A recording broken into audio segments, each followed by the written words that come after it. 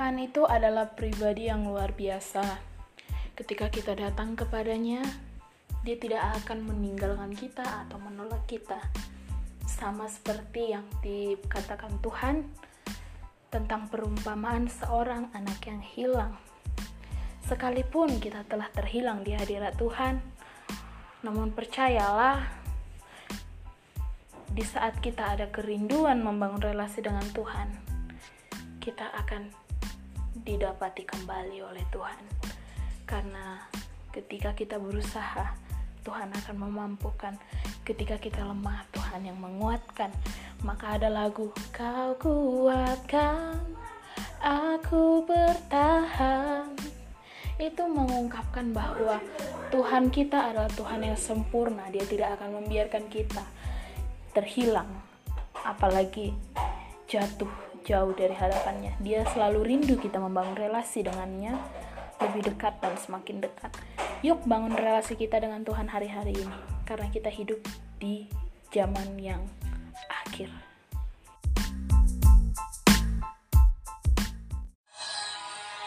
Hello everyone, how was your day this night? Welcome back to my podcast dengan tema membangun relasi dengan Tuhan part 2. Do you know, tahukah kamu, setiap hari, detik, atau bahkan jam, hidup kita adalah pertarungan. Nah, ingat tertulis di Efesus 6 ayat 12, kesimpulan dari ayat itu, perjuangan kita bukanlah melawan darah dan daging, manusia, hewan, atau makhluk bumi lainnya, melainkan perlawanan kita atau peperangan kita adalah melawan roh-roh penguasa-penguasa penghulu dunia, roh-roh jahat di udara yang gelap. Hal ini membawa kita untuk membangun relasi dengan Tuhan harus semakin kuat. Salah satu cara membangun relasi dengan Tuhan dengan cara pujian penyembahan yang harus selalu kita naikkan. Tahukah teman-teman, apa itu pujian penyembahan? Kalian boleh mencari search dari Google, tapi menurut saya, pujian penyembahan adalah sesuatu hal yang mengagungkan Tuhan, baik berupa lagu, tulisan, tingkah laku, perbuatan, atau hati, sikap hati yang kita pakai untuk menjunjung tinggi Sang Penguasa Pencipta kita. Tahukah kamu, saat pujian penyembahan kita naikkan, biasanya kalau saya menaikkan pujian penyembahan, saya melalui lagu. Biasanya ketika kita menaikkan pujian penyembahan, akan ada sukacita, damai, dan juga di mana tembok-tembok si jahat akan diruntuhkan, di mana kemenangan menjadi milik kita. Sebab di mana ada pujian penyembahan, di sana ada Tuhan yang bertahta. Apalagi ketika pujian penyembahan kita tulus dari hati. Karena kita tahu Yesuslah tempat perlindungan kita, kubu pertahanan, panglima dan kemenangan kita. Tetap semangat ya. God bless us. Selamat malam. Tuhan Yesus memberkati. Nah, itu tadi sekelas renungan yang saya ingin bagikan buat teman-teman. Sebelum saudara-saudara tidur, mari kita sama-sama bersatu berdoa. Bapa, di dalam nama Yesus, aku bersyukur buat hari ini Tuhan. Banyak yang telah kami kerjakan. Biarlah semuanya kembali untuk memuliakan nama-Mu. Tuhan, esok adalah hari yang indah luar biasa. Karena ada Tuhan di sana. Ketika kami membuka mata, kami percaya semua karena anugerah. Biarlah Tuhan, darah Yesus bentengi kami, kuduskan kami, kuasai hati dan pikiran kami. Biarlah pujian penyembahan, roh doa menjadi milik kami. Dalam nama Yesus, kami telah disucikan dan dosa kami telah dibereskan. Segala kuasa roh jahat udara kami hancurkan dalam nama Yesus tidak berkuasa. Amin. Halo teman-teman, selamat pagi, Tuhan Yesus memberkati. Hari ini kembali lagi dengan saya, kita akan membahas tentang membangun relasi yang kuat bersama Tuhan. Nah, mari kita buka 1 Korintus 6 ayat yang ke-16 sampai yang ke-17. Atau tidak tahukah kamu bahwa siapa yang mengikatkan dirinya pada perempuan cabul menjadi satu tubuh dengan dia? Sebab dengan demikian kata Nas, keduanya akan menjadi satu daging. Tetapi siapa yang mengikatkan dirinya pada Tuhan menjadi satu roh dengan dia. Katakan amin. Dari sini kita tahu bahwa ketika kita mendekatkan diri dengan Tuhan, membangun relasi yang kuat bersama Tuhan, maka di sana akan kita pandang bahwa ada kemuliaan Tuhan yang terpancar dari hidup kita, sehingga kita menjadi satu roh dengan Tuhan. Siapa sih yang nggak mau satu roh dengan Tuhan? Pasti kita semua mau satu roh dengan Tuhan, bukan? Kita bersatu menjadi tentara-tentara Tuhan yang kuat. Itu ada tujuan dari setiap hidup kita yang mengenal Tuhan. Nah, kita akan buka juga di 2 Korintus 6 ayat yang ke-16. Apakah hubungan bait Allah dengan yang berhala? Karena kita adalah bait Allah yang hidup, menuruti firman Allah ini. Aku akan diam bersama-sama dengan mereka, dengan hidup di tengah-tengah mereka. Dan aku akan menjadi Allah mereka, dan mereka akan menjadi umatku. Wow, keren ya. Sebab itu, lanjut ayat 17. Keluarlah kamu dari antara mereka, dan pisahkanlah dirimu dari mereka, firman Tuhan. Dan janganlah menjamah apa yang najis, maka aku akan menerima kamu. Ayat 18. Maka aku akan menjadi bapamu, dan kamu akan menjadi anakku laki-laki dan anakku perempuan. Demikianlah firman Tuhan yang Maha Kuasa. Karena kita hidup, bukan lagi kita lagi yang hidup, melainkan Tuhan yang hidup dalam kita. Jadi penting sekali untuk membangun relasi dengan Tuhan, untuk menerima janji-janji Tuhan, sebab kita hidup di zaman kasih karunia, yang dimana kita harus berlaku hidup selayaknya anak-anak Tuhan. Mungkin banyak di antara kita yang sering jatuh, ya termasuk saya adalah pribadi yang sering jatuh. Misalnya nih, Tuhan aku janji gak kayak gini, aku janji gak akan download ini, tapi kebablasan ngikutin teman, download lagi gitu, hal-hal yang cabul itu. Nah, sebenarnya Tuhan udah memperingatkan kita dari berbagai banyak hal. Sekalipun Tuhan izinkan misalnya banyak masalah, ataupun mungkin kita mendengar banyak sekali goncangan-goncangan di sekeliling kita, atau mungkin dari segala hal belajar, dari segi pengalaman, atau dari segi lingkungan sekitar, mungkin banyak hal yang membuat kita menjadi down, yang membuat kita berpikir, loh Tuhan kenapa sih kasih hal-hal yang seperti ini buat saya gitu kan. Tetapi sesungguhnya percayalah saudara-saudaraku bahwa segala sesuatu yang Tuhan titipkan, segala sesuatu yang Tuhan sisipkan di hidup kita, itu semuanya tujuannya untuk melatih kita. Karena hidup itu adalah sekolah kehidupan. Bagaimana kita biar bisa masuk ke universitas kehidupan gitu loh ibaratnya. Jadi ibaratnya kita ini lagi masa-masa SMA. Akan setiap jenjang itu SD, SMP, SMA. Ibaratnya kalau kita yang anak-anak Tuhan ini sedang di masa fase SMA. Kita diajari untuk bagaimana teknik-tekniknya agar kita lulus masuk universitas kehidupan. Nah, setiap orang kan kalau udah kelas 12 SMA pasti mempersiapkan diri untuk masuk ke jenjang yang lebih tinggi lagi, yaitu kuliah kan? Bukankah seperti itu? Kuliah. Jadi mereka harus berlomba-lomba belajar. Nggak mengenal waktu, nggak mengenal jam, nggak mengenal hari. Sama seperti itu, kita anak-anak Tuhan, kita dipersiapkan dalam sekolah kehidupan, banyak hal yang kita pelajari. Ibaratnya kita di fase SMA yang akan masuk ke universitas kehidupan. Nah, ketika kita lulus dari universitas kehidupan, kita akan kerja. Kerjanya di mana? Di ladang Tuhan tentunya. Jadi, bersabarlah dalam goncangan, tetap kuat dalam permasalahan badai hidup. Karena semuanya akan berlalu. Dan ketika kamu lihat masalah kamu berlalu, hal-hal yang menyakitkan itu berlalu, kamu akan katakan, Tuhanku luar biasa. Tuhanku hebat, dia mampukan aku melalui semua. Makanya ada ayat Alkitab berkata, biarlah aku semakin kecil dan Yesus semakin besar. Membangun hubungan dengan Tuhan itu sangat penting di saat-saat kita menghadapi badai kehidupan, di saat-saat kita menghadapi banyak masalah, problema dalam kehidupan, baik dari sisi keluarga, sisi pribadi, maupun sisi rohani. Jangan bilang, udah sering ke gereja, udah cukup nih. Enggak, saudara-saudara. Bukan karena kita keseringan ke gereja, kita menjadi merasa cukup. Ingat, janganlah kamu membuang firman itu dan kamu injak-injak.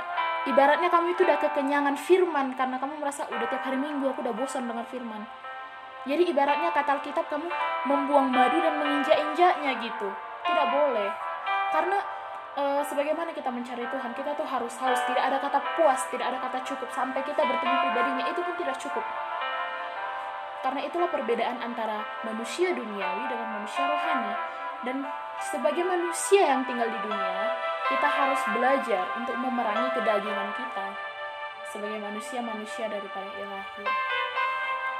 Oke, demikian hari ini episode podcast saya yang ketiga, yaitu termasuk dari pengalaman pribadi saya, saudara-saudara. Saya harap ini menginspirasi kita sekalian. Yuk kita berdoa. Bapa, di dalam nama Yesus, aku bersyukur buat pagi hari ini Tuhan. Engkau menjamah setiap pendengar. Aku percaya Tuhan, Kau selalu bekerja lewat secara pribadi. Darah Yesus tutup bungkus mereka, lindungi mereka, sertai mereka. Aku percaya di dalam nama Yesus Engkau bekerja, Engkau berkuasa atas pribadi mereka. Tuntun kami Tuhan untuk melakukan segala hal yang Engkau perintahkan atas hidup kami. Tuntun kami Tuhan untuk berani memisahkan diri kami daripada dunia, berani mencabut segala kedagingan kami. Tuntun kami Tuhan untuk menjadi pribadi yang Kau inginkan. Sebab kami tahu hidup kami singkat, kami sedang berada di fase sekolah kehidupan Tuhan. Biarlah Tuhan yang kami kerjakan adalah untuk memuliakan nama-Mu. Haleluya, amin.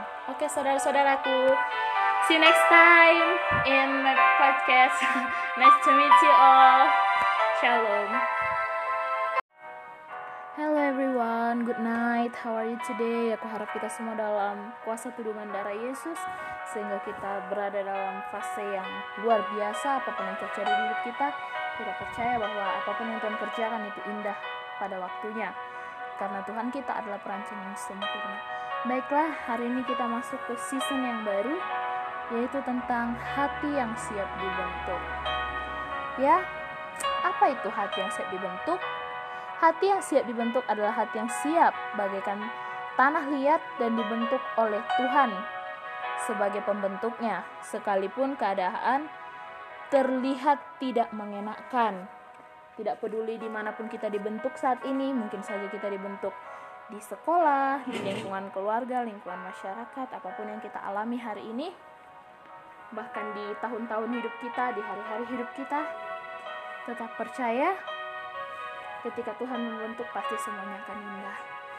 Nah, cara Tuhan memproses hidupmu dan saya itu sangat banyak hal yang Tuhan bisa buat. Salah satunya bisa melalui lingkungan sekitar, orang-orang sekitar, bahkan juga dengan orang-orang terdekat kita, bahkan sekalipun orang yang kita cintai, dan bisa juga melalui media sosial atau sehari-hari yang kita lakukan di kehidupan ini.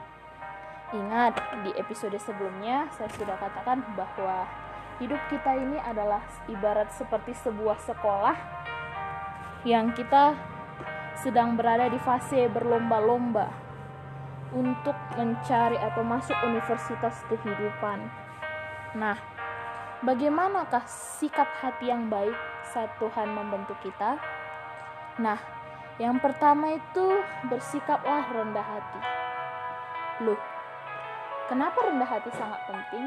Nah, karena saat kita rendah hati, di situ Tuhan mengangkat kita, karena kita percaya bahwa rendah hati adalah salah satu sifat yang Tuhan inginkan dari hidup kita.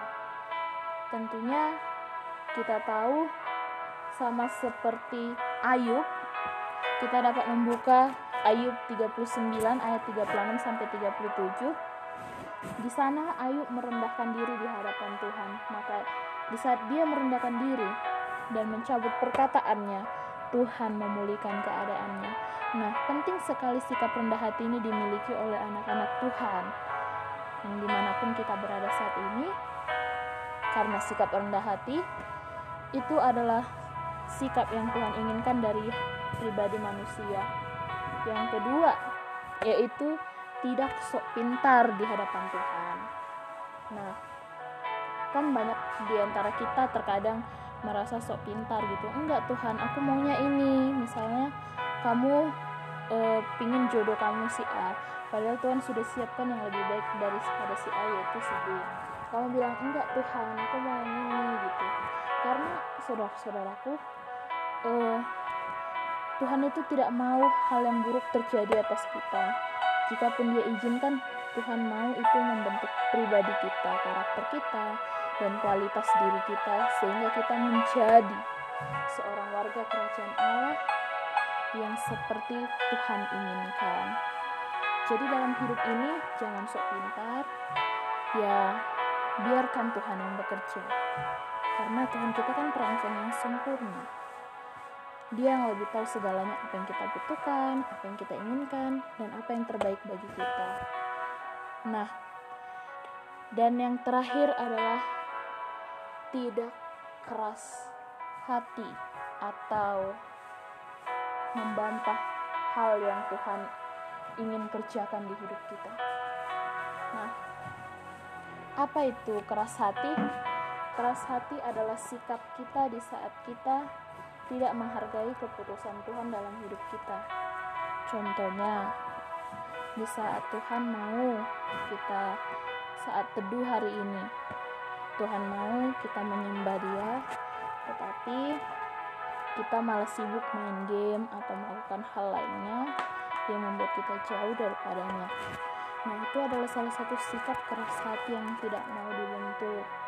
Siapakah itu sikap keras hati? Tokoh Alkitab, sikap keras hati itu dijatuhkan kepada Yudas. Yudas adalah seorang pribadi yang termasuk keras hati karena Tuhan sudah memperingatkan dia berkali-kali, tapi dia tidak mau mendengarkan. Nah, yang terakhir contoh dari sikap keras hati adalah Saul. Saul seperti yang kita tahu bahwa dia adalah Raja Israel yang Tuhan pilih untuk memimpin umat pilihan Tuhan. Namun apa yang terjadi? Saul malah membantah apa yang Tuhan ingin kerjakan di hidup Saul, sehingga Tuhan membuangnya. Sebaliknya, saat Daud merendahkan hati dan tidak menganggap dirinya sendiri bijak, dia merasa dirinya masih bodoh di hadapan Tuhan. Dia merasa bahwa dia masih perlu Tuhan dalam melakukan segala sesuatunya, sehingga Tuhan mengangkat hidupnya, bahkan sampai puncak destiny hidupnya. Dia menjadi seorang pemimpin yang luar biasa. Jadi, saudara-saudara, teman-temanku yang dikasihi, yuk mulai hari ini kita belajar untuk membentuk sikap hati yang benar di hadapan Tuhan. Siapapun yang memproses kita, terutama jika yang memproses kita adalah seorang pelayan Tuhan dan orang-orang yang benar, murid-murid Tuhan, yuk mari kita belajar untuk bersikap tetap tenang dan belajar menerima dan berusaha merenungkannya. Sekian, kiranya Tuhan Yesus memberkati saudara-saudara sekalian. God bless.